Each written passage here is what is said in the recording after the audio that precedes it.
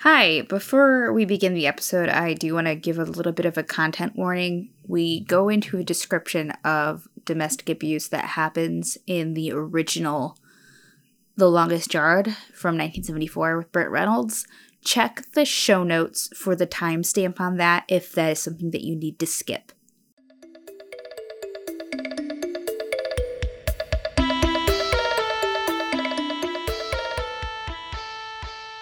Well, there you have it. A bunch of ruthless criminals have beaten the men who uphold our justice system. This is They're All Going to Laugh at Him, episode 22. I'm Alex Sprague. And I'm Jess Geyer. And with us are fireworks. Yeah, it's a good day for fireworks, because cops don't like them. You might hear some of that in the background. It's just, we're recording a little earlier than we usually do, and people are popping them off. And by early, it's 11 o'clock at night. There's not really a time that we can do it later, so... No. I mean, there is. We have been, but whatever. We normally record at like 2 a.m. because we live in a noisy area. Yes. Well, what did we watch today, Alex? We watched The Longest Yard, a remake of a 1974 Burt Reynolds flick. Wow. Another remake. Yeah. And, interestingly enough, I'm giving this one a 3 Sandler star guarantee. Stars Adam Sandler. It wasn't written by Adam Sandler. It's technically written by the original writer, but he specifically brought in Tim Hurley, who went uncredited as a writer on this. But he is the executive producer, and it's made by Happy Madison. It's all there. Okay. He wanted this movie done. Yeah. He probably was a fan of the movie, especially since he brought in Burt Reynolds. Yeah. As one of the other actors. Yeah. I do think so. But that actually makes me like, this is almost a 3+ for me. Because if he's a fan of the originals, the changes made in this speak more, right? The problem being, neither of us have seen the original. I mean, what are we, a Burt Reynolds podcast? Although I did watch clips on YouTube, and I did try to do my due diligence and research, but we're not a movie critique podcast. Yes. Really. Okay, we're not like a traditionally movie critique podcast. What are we doing, Alex? So, why are we watching all 60 Adam Sandler movies in a row? What we're doing is taking in the filmography of Adam Sandler as a whole, digesting it, taking out the theme nutrients and the something else to do with nutrients. I don't have more than one metaphor for this. And coming up with, is he worth hating? A lot of people hate Adam Sandler. And this movie is really, it's really important, I think, because people, especially critics, don't hate Burt Reynolds. No. And this movie is the same movie, basically. With some changes, but not... With changes that critics dislike. Yes. And they've decided that this movie is much worse. From the few things I read. Do you want to guess how much worse? Do you want me to guess the original first? Oh, yeah. Hold on. Let me even bring up the original on Rotten Tomatoes, because I don't have that open. So, normally, Jess guesses the scores on Rotten Tomatoes. But this week, she had already seen this movie and I hadn't, so she was reading stuff more so than I was. So I will be guessing the scores. Okay, go ahead and guess the original. I think critics gave it a 79. Okay, well, I think you cheated. Why? Because it's exactly 79. No, I understand what these critics think. Audiences gave it a 72.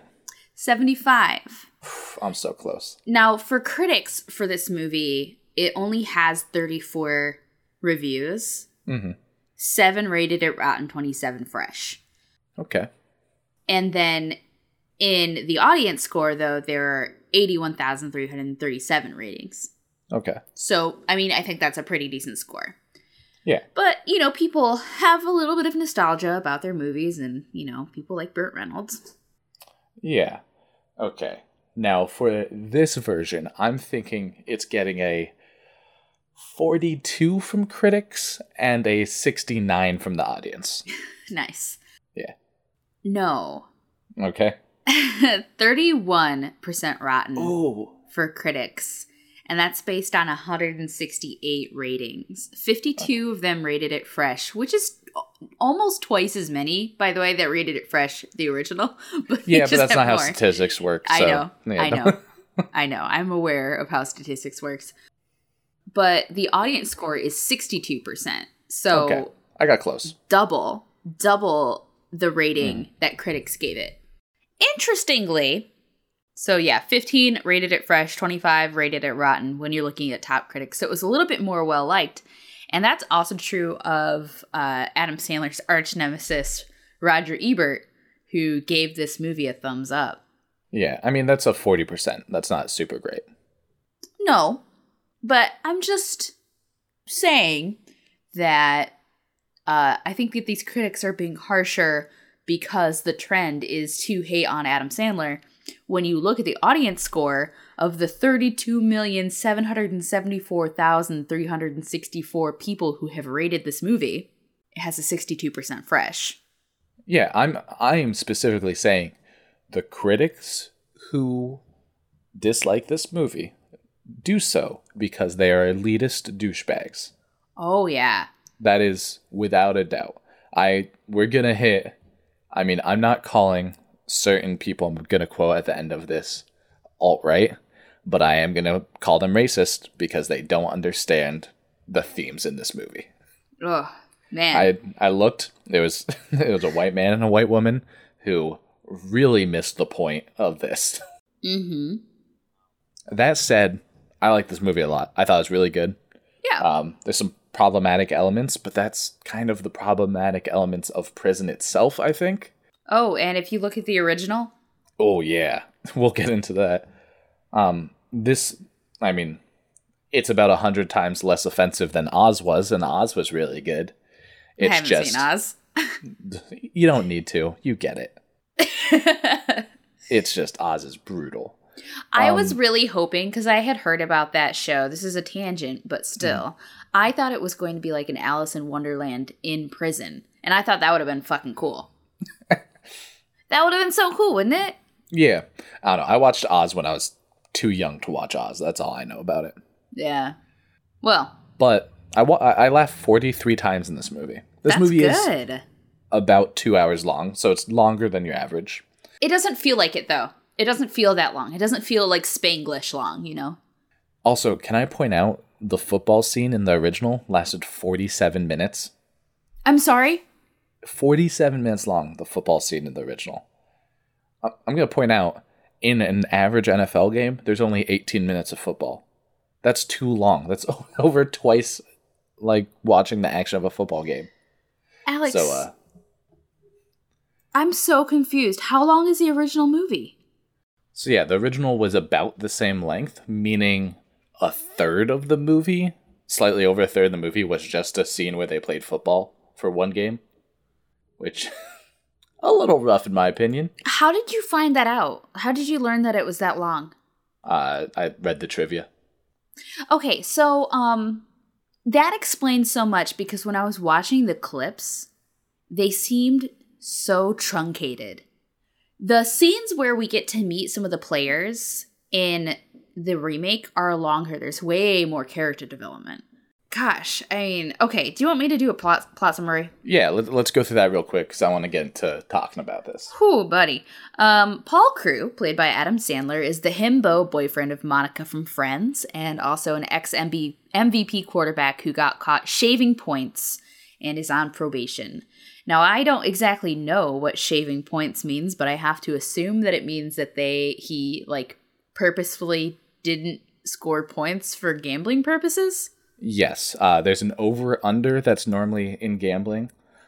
Say a team's supposed to, the odds are even that they would win by 14 points. Mm-hmm. If he instead messes up so they only win by 7, he could win people money while still winning a game. That would be shaving points.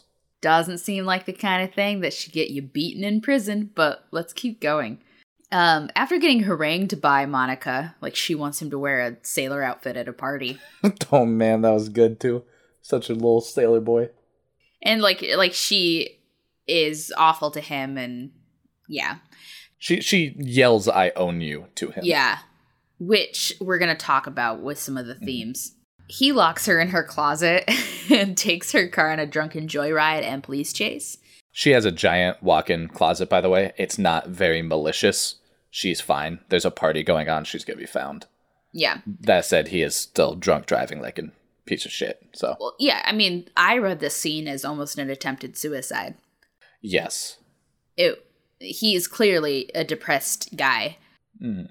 Anyway, he goes to prison for violating parole and, of course, the other infractions, and is transferred specifically to the prison of Warden Hazen, played by James Cromwell, so he can train the prison guards football team. So the prison guards have like a football league. The warden compares it to a company softball league. Yeah, except they do show that this prison league is a, like, I don't think this is real in football, but it's like a AA baseball team for football. It doesn't make any sense, but whatever.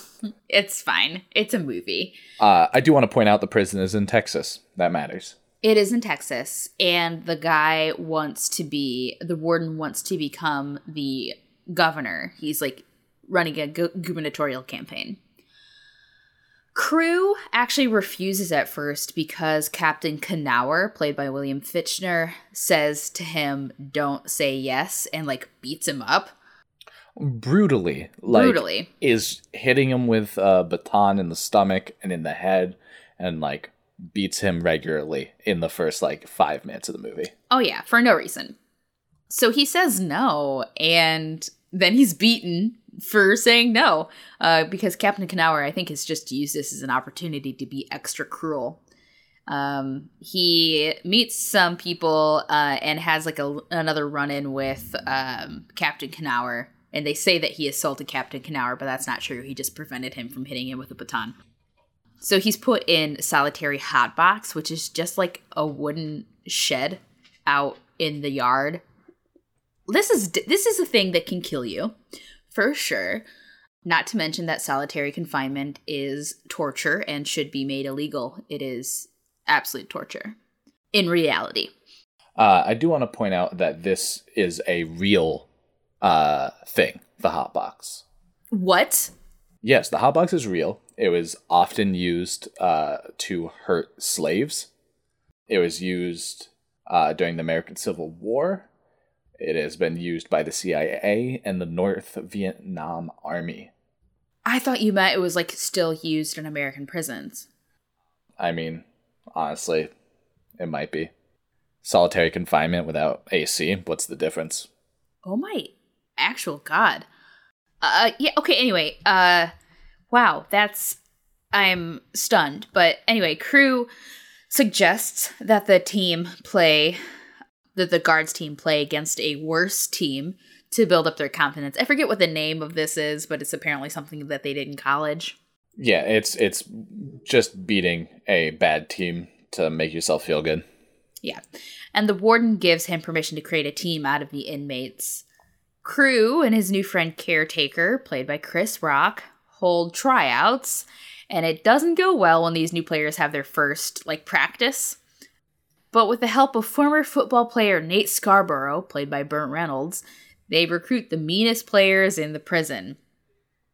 So we have, the getting the team together scene, which is, I know, your favorite thing in any movie. I love when the crew gets together in movies. I do want to point out, though, that the reason they are unable to form a team at this point is because many of the convicts don't want to basically play games with the guards. Yeah, and stuff like that. Well, they do want to play games with the guards. They want to beat up on the guards, but the majority problem is that a lot of the black prisoners don't want to join in because, well, it could be, I'm assuming it could be dangerous for them. Well, and also, at this point, Adam Sandler's character is known worldwide for being an untrustworthy person. Yes, he sold out his own team. No one would willingly follow him. Right. Yeah. I mean, they don't really dive into the segregation inside of prisons. Yeah, they do. They don't explore it deeply, is what I'm saying. They do talk about it. It's there. I mean, I think they do enough for this movie. For the movie, yeah. It's not a movie about. It is a movie about prison, but it's not a movie about prison. You know. Yes. Anyway, they eventually are able to recruit the extremely fast running back Megget, played by Nelly. After Crew plays basketball one-on-one and like kind of takes a beating on the court, but doesn't like lose his cool. I also want to point out, I looked at a promotional thing for this, and Nelly just does a backflip in it, and I'm like, man, super athletic apparently. Doesn't surprise me. Nelly's like super good at doing stuff. I've seen the man sing. But Nelly joins the team despite the other black prisoners. They are still against the idea. They're still not going to join up. But that changes when an arsonist named Unger feeds some information to Captain Knauer about the team and says that like Nelly's very fast. So he sends Stone Cold Steve Austin and another guard into. There's so many cameos. I mean, like. Yeah, wrestlers and one of the interesting things, so most of the prison guards are played by wrestlers, which is done A, because they're big and strong, and B, because wrestlers are professional actors. And I think they did a really good job having a bunch of professional actors, wrestlers do this, because they gave like good performances, which is not normally what giant buff dudes do. Yeah, but I thought that was pretty cool. Goldberg was there too, and then the Boz, notorious evil football player, was another guard. Oh. Yeah, he's the blonde one. Captain Knauer sends a couple of guards to the library where Nelly is, like, that's his prison work. And they, like, tip the camera up. And they, they're trying to get a rise out of him so he'll do something that will give them an excuse to beat him, basically. And like they call him the N-word and they drop books and they generally insult him. But he doesn't take the bait. And when some of the other black prisoners who are in there see this happen, they then decide to join the team too because they want some way to stand up against the guards. And also I think part of this is that they see how important it is to the guards. Yes. Yeah. And once they realize that it will actually, it won't actually do anything, but it will hurt them, they're willing to, fight back. Yeah, the football team is like a symbol of resistance at this point. Yeah, and in this scene, I know we're going to talk about it later, but I do want to point out that he makes Nelly give him a book recommendation, and Nelly hands him Malcolm X's biography. And then Steve Austin also calls him the N-word. And that's like the big symbolism of that scene, and also shows them all like getting very quietly angry, but there's nothing they can do about it. Oh yeah, and this scene feels tense. Yeah, it was good. It was a very good scene for like how bad I felt in my stomach. Oh yeah, yeah. So because it looks like the team might actually beat the guards have Unger, the arsonist, try to kill Crew. And Caretaker instead is caught in the explosion because he's doing some nice stuff for Crew. So they have a funeral. And after the funeral, they're even more ready to kick the asses of the guards. And at the game, they end up doing really well. But Warden Hazen threatens to have Crew tried as a co-conspirator in Caretaker's murder if he doesn't purposefully lose. So Crew agrees as long as the guards don't hurt any of his team members, but the guards go against their word and start injuring players left and right. And then when Crew realizes that it'll be more worth it to stick it up to the warden, he joins back in the game and they end up winning. The warden's pissed, and when he sees Crew walking away toward the crowd, he tells Knauer to shoot him because they have like sniper set up so the prisoners can't run or whatever. And Knauer refuses when he sees that Crew is only getting the game ball. I actually think he doesn't really refuse. He holds a gun, he points it at Crew, and he hesitates. And Burt Reynolds is getting ready to intervene on the sidelines. And then he reaches down, grabs the game ball, starts coming back, and doesn't shoot. I think, like, it's supposed to show he would have fucking killed him. Oh, I was going to talk about that anyway. It's up in my discussion points. Yeah, I don't think he doesn't refuse or say no. He hesitates, which is a difference. And Knauer tells Crew that he knows that Crew wasn't involved in Caretaker's death and that he'll testify on his behalf. And yeah, that is the end of the movie. And that's pretty much what the original was, with a couple exceptions. I do want to talk about a couple of those differences that I know of. Like I said, I haven't seen the original. I'm going to have to give that caveat. And if you are mad at me that I haven't seen the original, I'm sorry. Because I have stuff to do. I think if you think the original was significantly better than this, just shut the fuck up. Don't care. So I'm going to start with the beginning of the movie.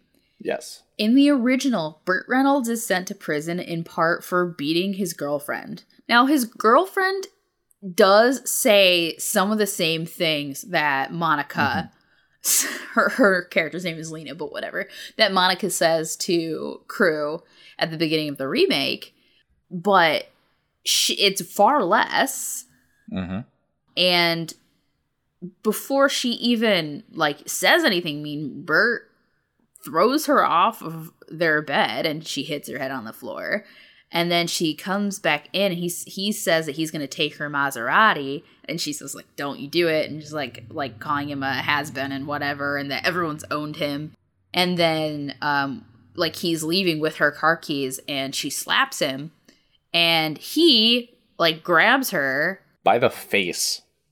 Grabs her by the face, pushes her against the wall, and then throws her down onto the hard tile floor. It's not like a slap. It's not a James Bond slap. Yeah, he assaults her multiple times. He is, in this movie, in the fiction, an NFL quarterback, a strong person, and he fucking grabs her by the face and throws her to the ground and hits her, so she hits her head repeatedly. Then critics talk about how sexy he is and how good his tight pants are. So, yeah, he is, in the original movie, a huge piece of shit who's done a lot of bad stuff. I'm not an advocate for drunk driving, of course, but you want me to be sympathetic to a person beating a woman compared to a guy who's depressed trying to kill himself? Yeah, and I understand having a movie where somebody's a piece of shit and we're still rooting for them anyway because the prison guards are even bigger pieces of shit. But when you told me on this very podcast that the football part of this movie is 47 minutes long, which makes sense because there's hardly any character development in the clips that I have seen, that means that they didn't do any character development for him, so we're just supposed to sympathize with him because he's Burt Reynolds?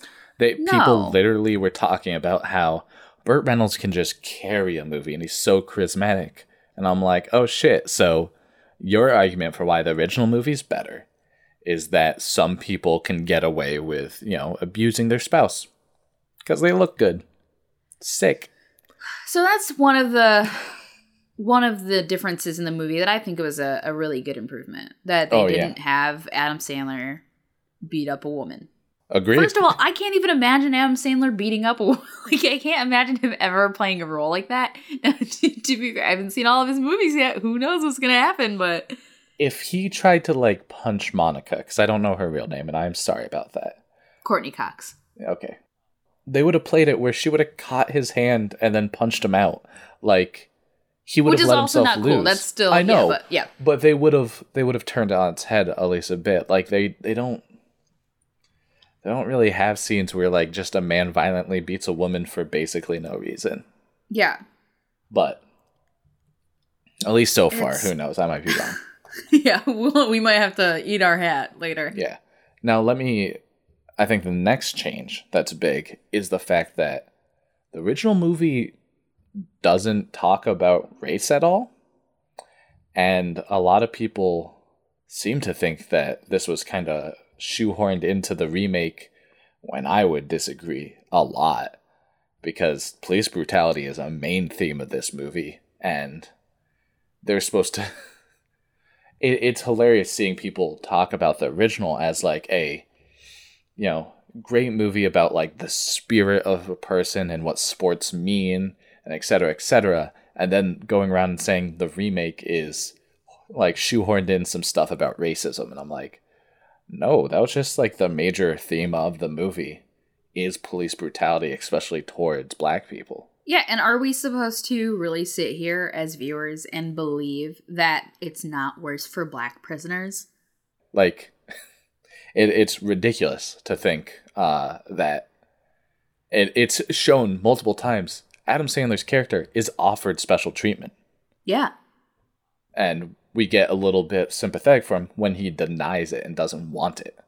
But like, he's given privilege in this movie, which I think is like a smart move because like it sets it up. It's very not realistic, but within the fiction, pretty realistic. That, and they change some like stuff throughout the movie to show the systematic racism towards the black population of the movie. Yeah, there are a couple lines, like Chris Rock says, he's talking about the things that he can get for Adam Sandler. He says weed, meth, Prozac, which just saying, like putting that in there, that is something that prisoners need, is mental health and medicine for that. And he talks about, like, I don't know why you white guys are so depressed, all that, like something about how white guys handle depression. And then he says, hey, you're white, smile. Yeah. There's another quote that was done by one of the football commentators where he said about Nelly's character, Megget, look at that Megget run, or that little Megget run, which is a reference to a real football commentator who once said, look at that little monkey run. What? And then was scolded for being racist on live television. But he's supposed to be, he even purposely like says the quote like that guy, and they do it on purpose to show that this is racist. Hey, if you didn't get the part about Malcolm X earlier, I'm still doing racist stuff. This is all racist. It's just different levels, guys. I also want to point out what they talk about with mental health and intellectual disabilities in this movie too, because in the original it seems like there's one character in the remake that is two different characters in the original, Samson, and then this other character I can't remember the name of who has an intellectual disability. But in this movie, they've combined them, those two characters, and it's one of the main football players who has speaking roles. Now, I always kind of find it cringeworthy when someone plays a person with an intellectual disability on screen. It always ends up feeling like a parody to me. Yes. But I find it very interesting that they did put somebody who has an intellectual disability on screen as one of the main characters in a prison because of the amount of people with intellectual disabilities that are in prison, that find their way into prison, especially black men with intellectual disabilities. They are so much more likely to end up in the prison system.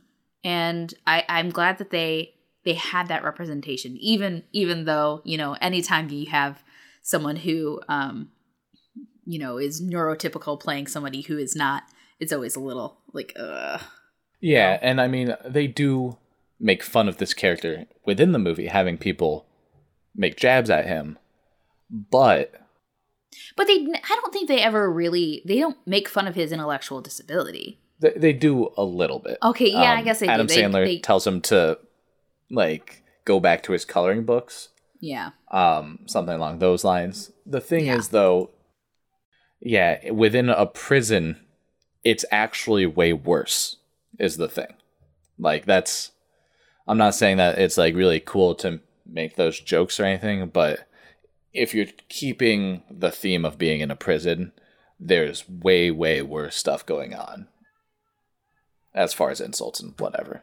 And I think that brings us to the final change between the two movies we want to talk about, which is...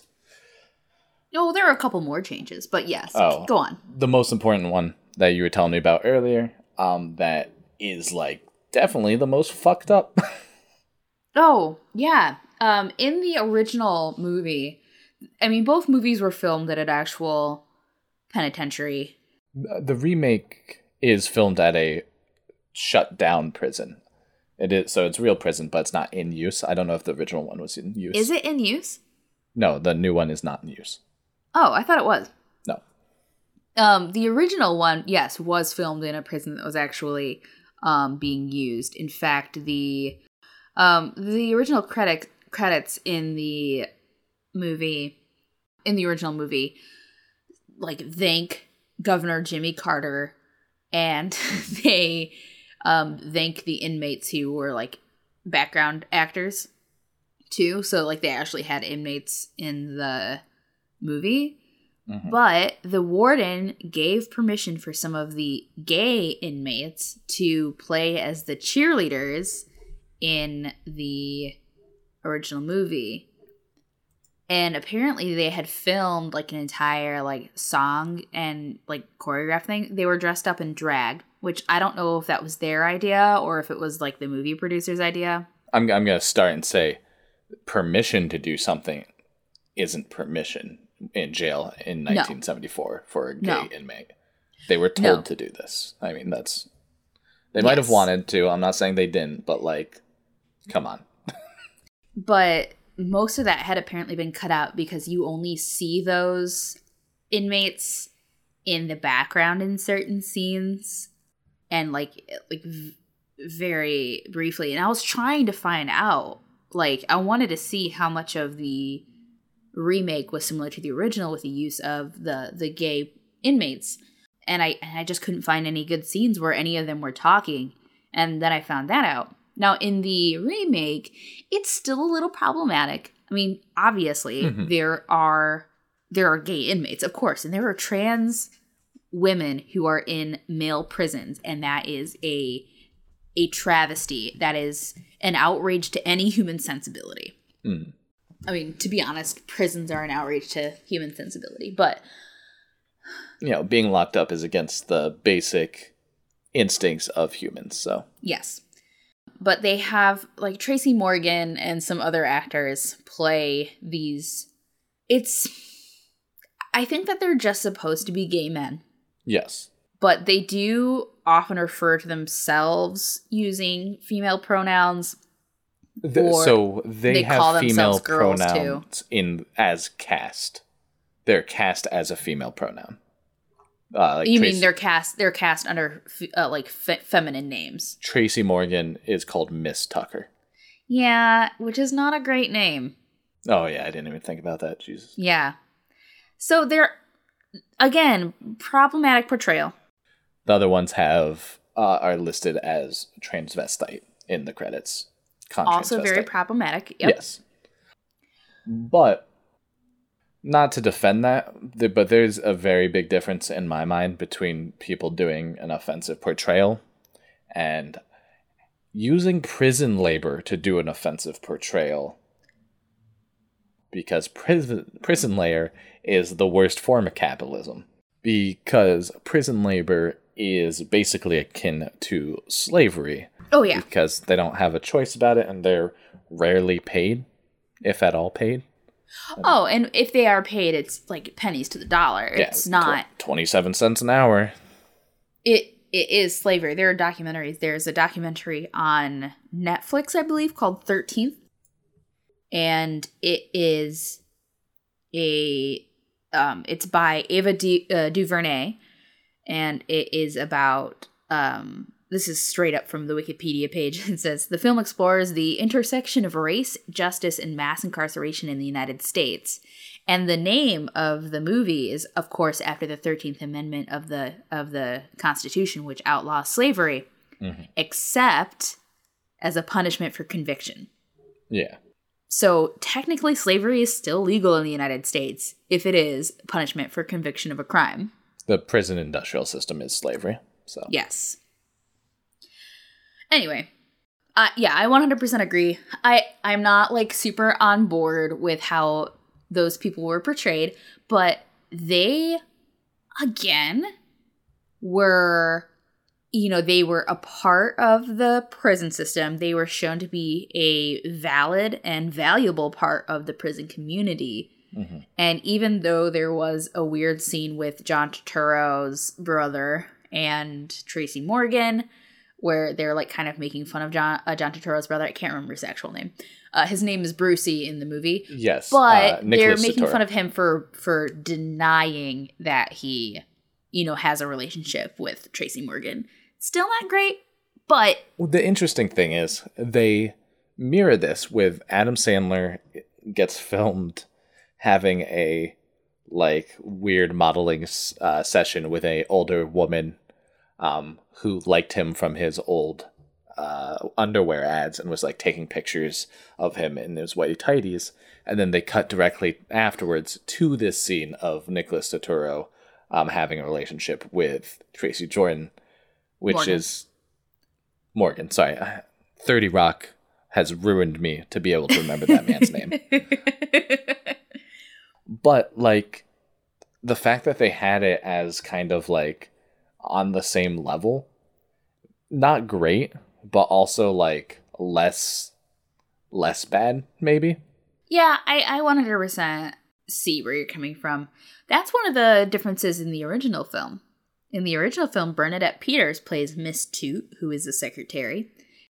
So in both movies, she gives Paul Crewe tapes of the seasons from the Guards' previous football seasons so they can look at their plays and everything. And like you said in the remake, she wants this weird underwear posing thing.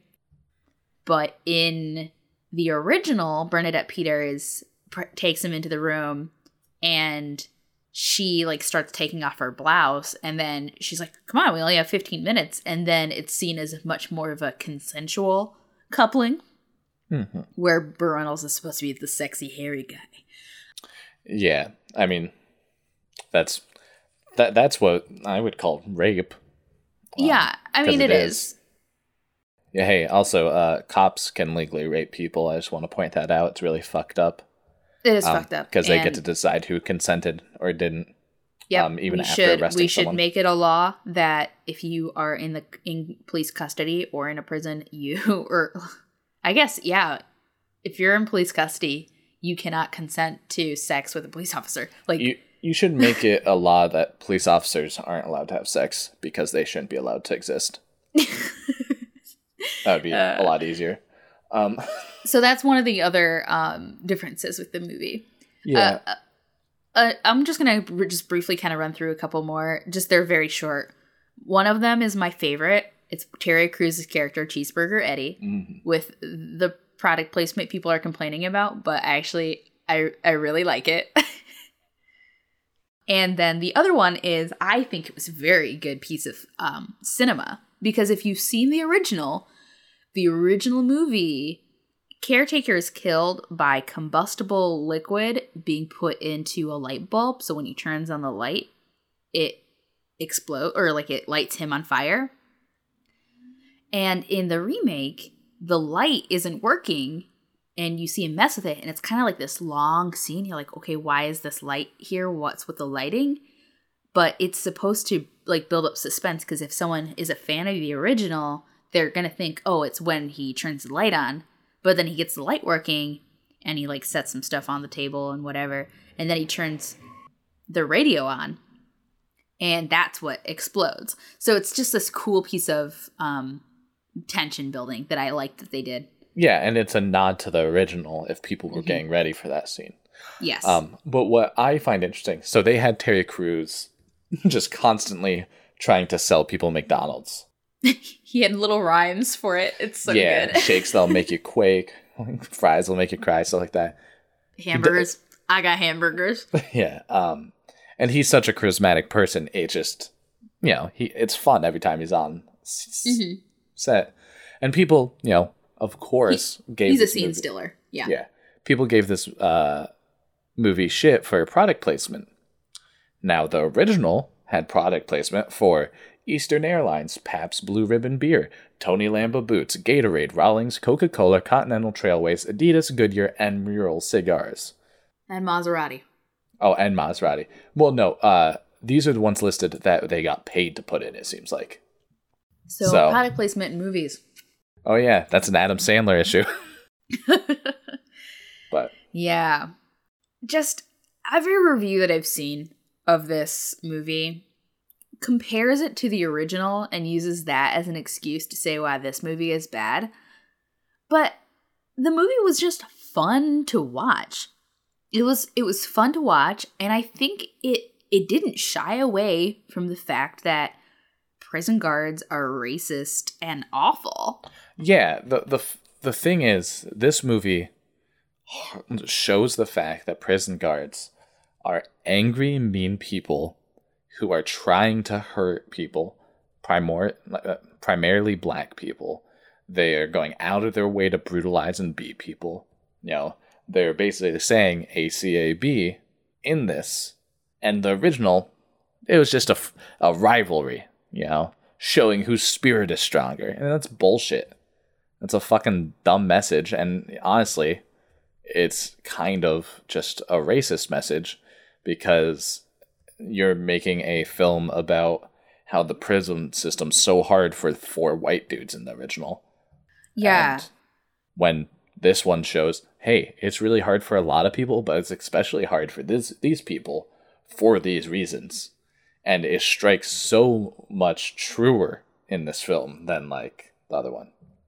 I also want to point out the comparisons between the prison system and professional sports. Mm-hmm. Because the football game is played in front of this audience who's like fucking going wild. They have all the trappings because the warden thinks it'll be good for his gubernatorial campaign. Yes. So, like, just the spectacle of watching violence reminds me of the prison system because a lot of times crime is used as spectacle. Yes. And it's really the visibility of people being punished that people like, rather than the reality of it. When Monica at the beginning says, like, I own you to this football player, this ex-football player, that's another example of how, you know, football players are treated by their teams and their coaches and the players. And if you look at football too, there's a lot of racism in football. I mean, until 2 weeks ago, there was just blatant racism with Kaepernick being kicked out for, you know, standing up for Black lives. Yeah, I was going to mention that. Yeah. The fact that, you know, is it Jim Jones, Jeffrey Jones, whatever, the Cowboys owner, it's just like one of the most racist men alive, I would say. But also, like, I'm not going to get into the fact that the NFL is primarily a bunch of white rich people who own, quote unquote, teams that are primarily like black men playing. Mm-hmm. But if you look at the college football system, which I think is more valid in this situation, it is many young men whose only option is to play football. That's how they get to go to college. They have to put their bodies on the line for this type of thing. And they are not legally allowed to get paid. They're not legally allowed to take advertisement deals. And they have to make the NFL in order to make money. So they have to spend 10 years, at least, playing football, you know, middle school, high school, college, in order for the chance to make money. And the colleges make like several $1 billion a year off this. The highest paid state employee in almost every state, I think probably every state, is normally the college football coach of that state. Like, they're making so much money off this and not paying them. And they make a reference to this in the movie by one of the guards who played college football saying, a lot of the people I played with are at this jail, just not on the guard side, saying many of the other the people he played with, he's a white man, have ended up in prison when they didn't make the NFL. And there's another line that references that when, I can't remember which character says it, but it says, when college stars don't get drafted, they need a place to go. Yes. And I mean, there's a lot to the fact that the college sports system does not set up its athletes well in order to succeed. No, they don't. Except for at the highest level. No, they're completely exploited. Yes. Pay college football players. What's wrong with you? Just do it. Let them take advertisement deals. Even the colleges don't have to pay them. Yeah. Jesus. I mean, they kind of really dig into the politics of this elite class a lot in it. They make the political advisor of the warden a white plantation owner, which is... Yeah, they make him like Colonel Sanders, basically. Yeah, they call him Colonel Sanders in the movie. Adam Sandler does. Yeah. But to show, because like Colonel Sanders looks like a white plantation owner. Yeah. I don't think he's supposed to look like anything else. That is what he is.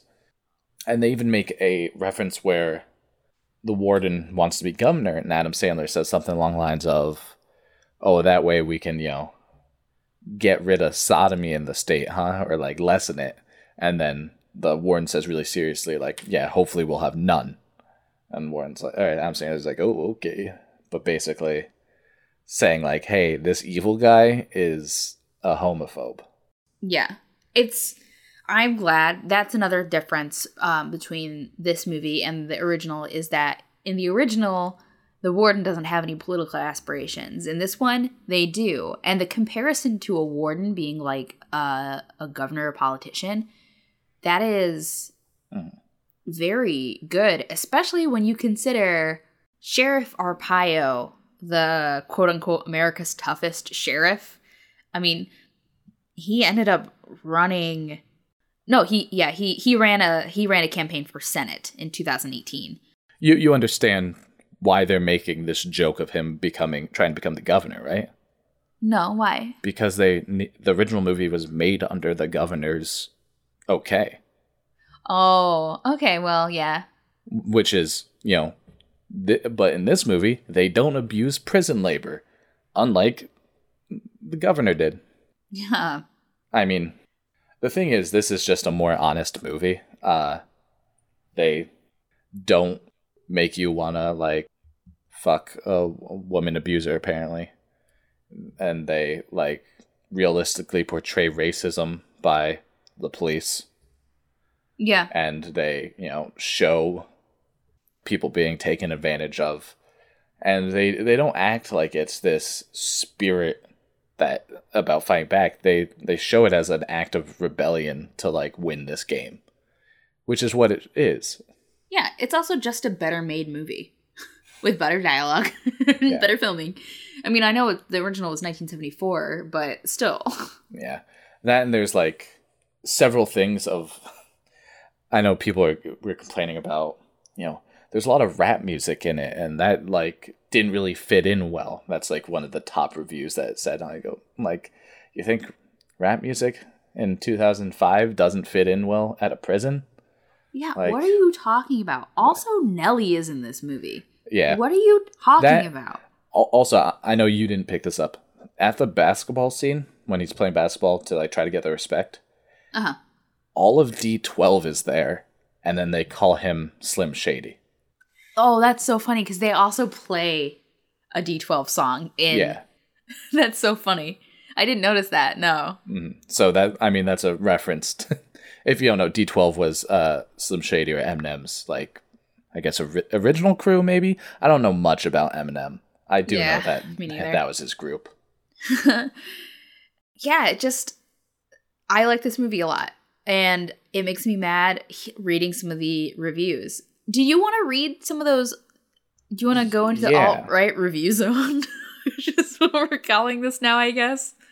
I mean, I think it's important, when I'm talking about does he deserve all the hate, pointing out respected, quote-unquote, critics' reviews of these movies that miss everything. Like, I think that's important to see. Because, like, all right, so the first review comes from Anne Hornaday from the Washington Post, who did not watch the original. and says that this means her review won't, quote, it will dispense with the lining up of ledgers, noting what scenes have been deleted or added, and what themes emphasized or not, and what characters filled out or erased. She watched it like I did. Didn't know anything about the original, therefore should have a unbiased opinion, right? Uh-huh. Rather than the adult comedy Reynolds starred in 30 years ago, this one is clearly directed at teenagers. You haven't seen the original, so how do you know? I'm going to point out. I guess you're just going to go with it. The football action is bone-crunchingly visceral, but it doesn't really kick in until the last half hour or so of a movie that spends much more time on getting Sandler's character into jail and establishing just how ruthless the prison guards are. That's bone-crushingly visceral too, but that doesn't mean it's any fun. Which, my god, how are you missing the point of this movie that hard? That it's not about football. Okay, keep going. Ooh, buddy. He winds up in a Texas penitentiary where the only thing they like better than electrocuting people is playing football. They're saying that in a tone that makes me seem like they don't think that's true, but that's Texas for you, man. Crew is roped into organizing a tune-up game against the guards, who are, to a man, nasty, brutish, and steroid-enhanced. Like so many World War II adventures of yore, Crew's motley bunch is composed of one of each by way of central casting: the fast-talking weakling, the big dumb lug, and the wisecracking best buddy who's always there in a pinch. I think they're forgetting the fact that the wisecracking buddy dies. But also... And also that those are all characters from the original. Yeah. But, the complaint is that it's a bunch of big white men who are strong. And when they made that reference to World War II, they're forgetting the fact that the motley crew is supposed to be, different people killing Nazis. And they made that reference, but they didn't get the part where the white people are white supremacists. That's, yeah. There you go. And then, yeah, they make a reference about how there was stupid jokes about getting hit in the balls, but that was in the original too. Yes. Almost to a frame, except instead of hitting one of the football players in the balls, they hit Alan Covert, a ref.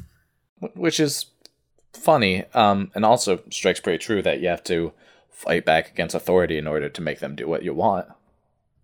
But, hey, let's not worry about that. I want to read a line from another review that I found very infuriating. This is from Manola Dargis from the New York Times. The new movie was written by Sheldon Turner, whose contribution to Tracy Keenan Wynn's original screenplay consists of the usual updating, including a lame bit about the television show The View. It's uncertain, however, whether Mr. Turner or the director Peter Siegel deserves the blame for the opportunistic use of Malcolm X's image in one scene. This iconic image pops up in a scene that, like much of the movie, plays a lot like the original, albeit with some instructive differences. In the scene, a couple of white prison guards try to bait a black member of Crew's team, here named Megget and nicely played by the rapper Nelly.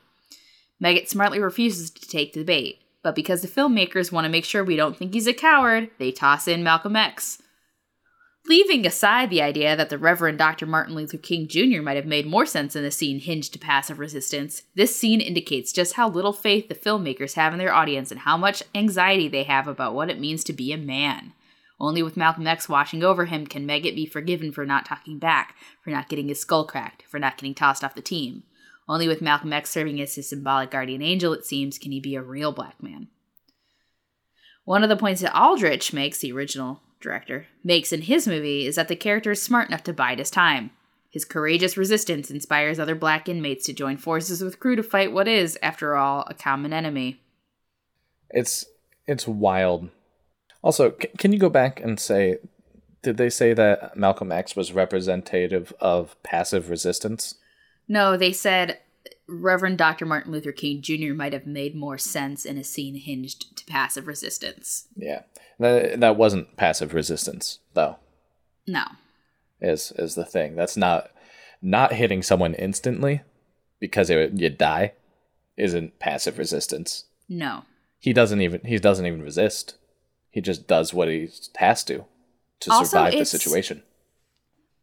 Martin Luther King Jr. wasn't about passive resistance. Yeah, passive is a very wrong word for that.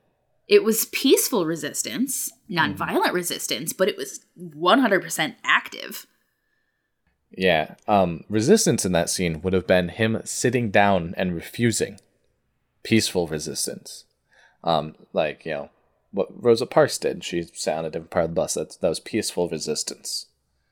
Malcolm X would have gathered a group, trained them to understand the situation better, and then fought back.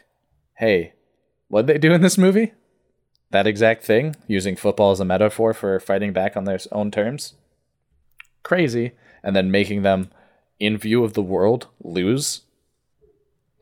You know, the fact that they missed that, it's like, Jesus. I can't even talk about that review. It really does bug me.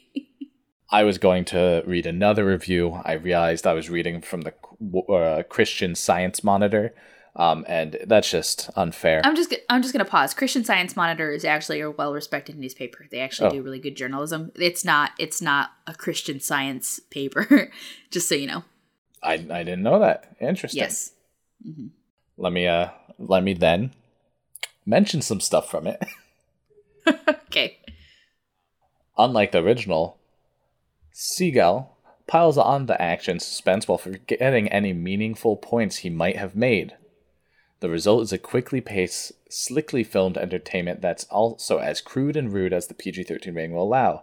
It's mighty mean-spirited too, aiming satirical jibes at everyone from black illiterates to white rednecks, from breakers of the law to enforcers of the law, from society's elite to society's drag. Homophobia and sexism abound. One, the sexism, no, I'm not really sure about, because there's, like, what, 2 women in this entire movie? Yeah. I guess, yeah, it's a little sexist. They're not wrong, but also, that's not really the issue here. But acting like they equally dished out satirical jibes from black illiterates to white rednecks. Also, what white rednecks? Was that Unger, the pyromaniac who that murders someone? Is that a jab at him? And breakers of the law and 2 enforcers of the law? Like, this movie doesn't hate on the people in the prison. It glorifies them. It doesn't talk about what anyone did to get there, which I like. That's a good thing to do. Mm-hmm. And it shows that they all have their own kind of, like, reason for doing whatever they're doing, and then they fight back against white supremacists, not enforcers of the law. They are repeatedly breaking the law, and at one point go to murder a man for nothing, because it hurts their feelings and they don't like them.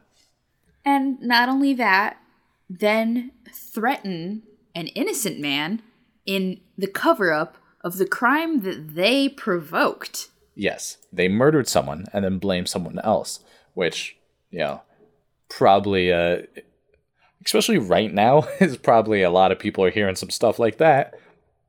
Yeah, that's why I don't really like the ending of this movie or the other movie, because they portray Captain Kanawha as a good guy almost at the end, and I hate that. He's not a good guy. He knows exactly what happened to Caretaker. He could have done something about it. That's actually, I think, it is so liberal. Oh, yeah. It hurts. So, I know yesterday I had a long discussion with someone who decided to try to tell me that there are good cops. I did not ask this person to talk to me. They just started DMing me saying that there's good cops. Now, this movie is a perfect example of why all cops are bastards. Because Kanawha, at the end, decides not to murder a man in cold blood and not to convict him of a crime he didn't commit. Those aren't the acts of a good person. Those are just not the acts of a bad person. He's just not doing bad. Yeah. But he does do bad because he knows someone got murdered and he allows it to happen. The entire system is corrupt. Therefore, everyone in it is corrupt. He is allowing murder to happen under his watch. He is allowing people to be threatened like this. He beats people relentlessly and then tortures them in a hotbox.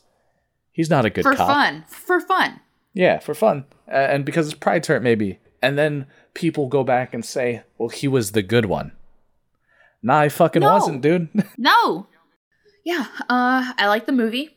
I was happy to watch it again. I caught some things that I hadn't noticed before. To be honest, the first time I ever watched this movie, I was not looking forward to it because I was like, oh, football movie. But it turned out to be pretty good. And I liked it, I think, even more the second time around. So I think that this is also one of the movies with the highest disparity between critic ratings and user ratings. Yeah, it's definitely pretty high for that. Yeah. And just, I like that Adam Sandler, I like when he kind of takes a step back and isn't a total goofball in his movies because he shines, I think, just so much more. Yeah, he's actually very good at the subtle stuff, especially because then when he does something over the top, it pops a little more. Yeah. That said, he's also getting older so that it feels better when he's not over the top. Yeah. Well, what are we watching tomorrow? Deuce Bigalow, European Gigolo. No, I don't want to. I don't want to. Yeah, I mean, I kind of like the first one. Yeah, the first one is fine, but I just don't have hope for the sequel. I don't trust sequels ever. I do not trust sequels. No. I'm just waiting for that Master Disguise too. No, like I would actually throw up if I had to watch that. It made me physically ill. Well, you can find our podcast at Laugh at Him Pod on Twitter, and you can also find our games at wannabegames.com. If you'd like, you can support us at patreon.com/wannabegames, but instead, why don't you donate to an organization that's taking care of trans Black people in the community, especially those who are threatened with arrest, because, you know, that's a vulnerable part of our community that you should support right now. So go on. Go do it. Pause the podcast and go donate to an org. You can just turn off the podcast at this point. You're just going to hear our Twitter names. It's fine. Yeah, but sometimes we do a good gag at the end. I don't got anything. You can see my tweets at Joska on Twitter. And I am at Kitty Crusade. I got shakes that'll make you shake. You're right, I don't got anything either. So please take my wife. ACAB.